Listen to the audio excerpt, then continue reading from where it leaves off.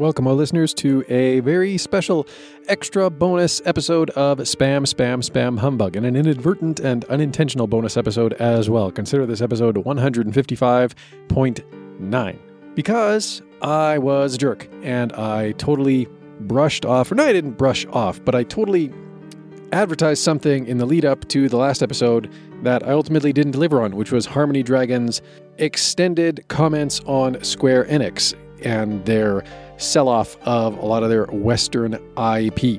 I had thought that I had left some of his stuff in, but evidently I completely missed on doing so and trimmed all of it out. And if you heard the episode on Patreon, you've already heard this, and that is how we're going to be doing it from now on, where, any cut audio is going to be left in place for the Patreon release and then cut out of the public release. But in this case, I'm making a bit of an exception because I did say that you'd get to hear Harmony Dragon's thoughts on Square Enix, and, well, that didn't happen.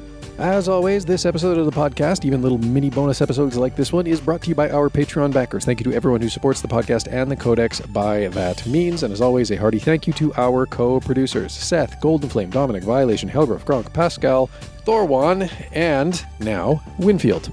All right, let us get on with Harmony Dragon's thoughts on Square Enix.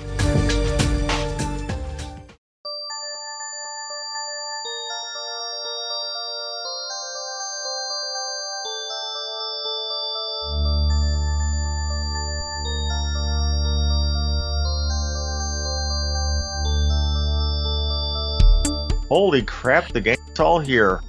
Yeah, I'm kind of shocked. But then again, it has been a while since we've done any recording. Yes, it has. And I get to dish bitch on Square Enix tonight. Weehaw. What, because they sold all those Western ones to, whatchamacallit? The guys that own, Deep Silver and a bunch of other... Oh, I don't even care about that, though. That's embarrassingly silly that they do that right before the market falls out. Young did a video on the whole NFT thing. I think he actually did 2 videos on it. And I literally just died laughing going, oh, it is what it is. We all know it was going to come. It was a matter of time. Hey, Drax, did you see the notes in my chat about how I'm not going to be streaming for a couple of days? I saw part of it. I haven't checked recently, but I remember that. Yeah, I'm locked out of my... I'm locked out of my own computer for a while. I don't have a keyboard. Oh. Knocked a bottle of water on it in my sleep. Well, that's unfortunate. That happens. But my issues with Square Enix are a bit more personal and a bit more ethnocentric. Ooh, what did they do this time? Well, this is more things going back 20 years even. Because I've been a consumer of their online products since going back to about 2003. Yes, Final Fantasy XI. So much fun. Because rather than using a sane person's online, pay, like, say, using a credit card and paying when you sign up, no, they had to have a special thing where you prorate it to the end of the month and then pay for your first month and the first little bit to that end of the month then. But that's okay, I could deal with that. Well, it was such a new thing for the industry at the time. Like, a lot of places were still trying to figure out, okay, how do we handle this stuff? Well, EverQuest was still at the time using Playtime cards, and there were quite a few places that were still taking personal checks, online for subscriptions. I know Dark Age of Camelot still was at the time. That's how I paid for my Dark Age of Camelot sub. Well, anyway, the trick with Final Fantasy XI, some of the biggest problems were their servers were all entirely on Japanese soil. So, and this was in the days of dial-up. So you were looking at about a 100 millisecond ping, about a half second delay. I mean, and again, in the days of dial-up, that wasn't that bad, but there were other problems as well. Because, again, the Japanese gamer mentality, they did not expect American-style MMO gamers. They did not expect us to be the huge raving dickbags that we tend to be, let's be honest. Never. We're all perfect little angels. I don't know what you're talking about. Bullshit. Well, so when they started implementing American game masters as well as Japanese game masters, they started having two different sets of rules.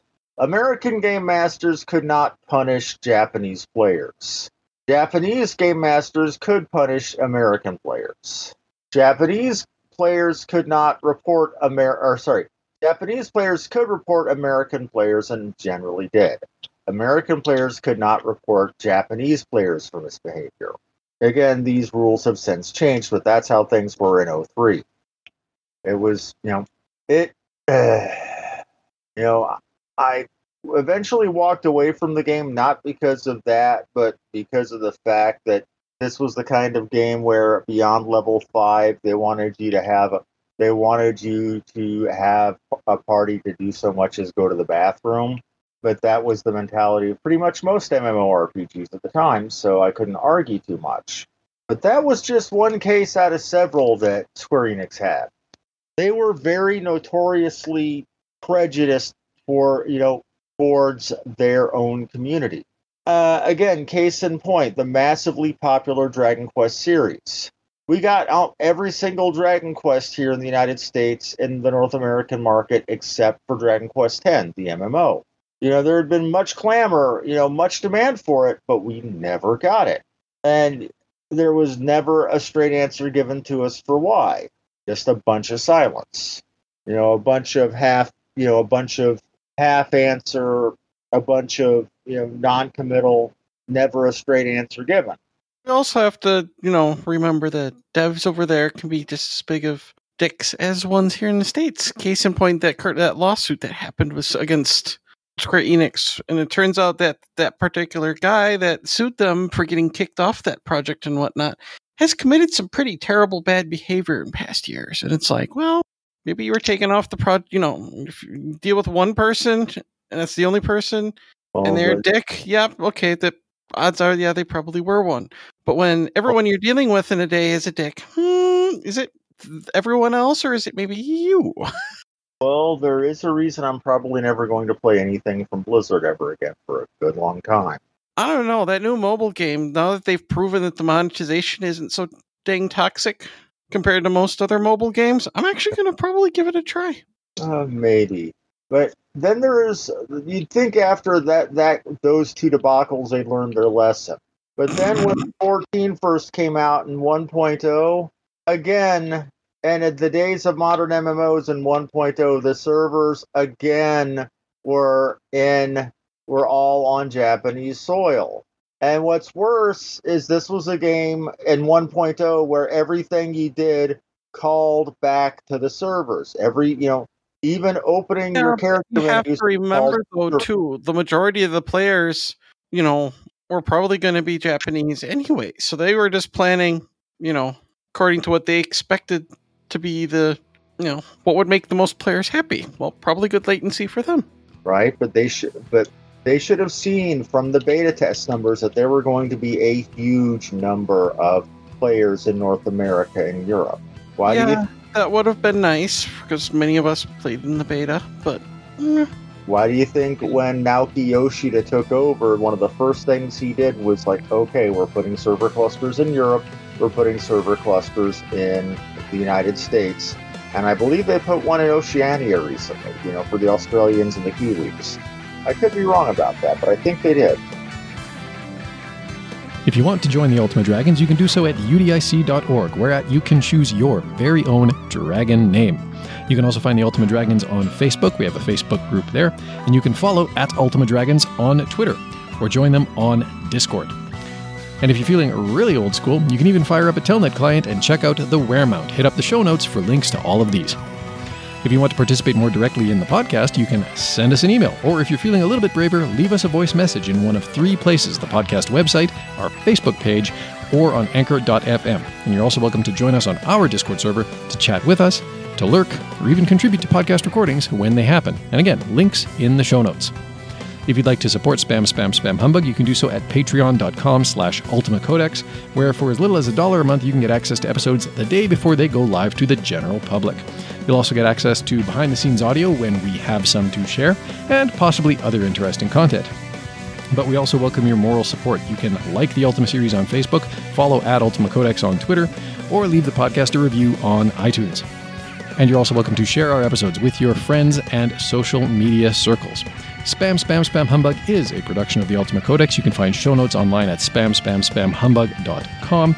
Thank you for listening, and until next time, be virtuous.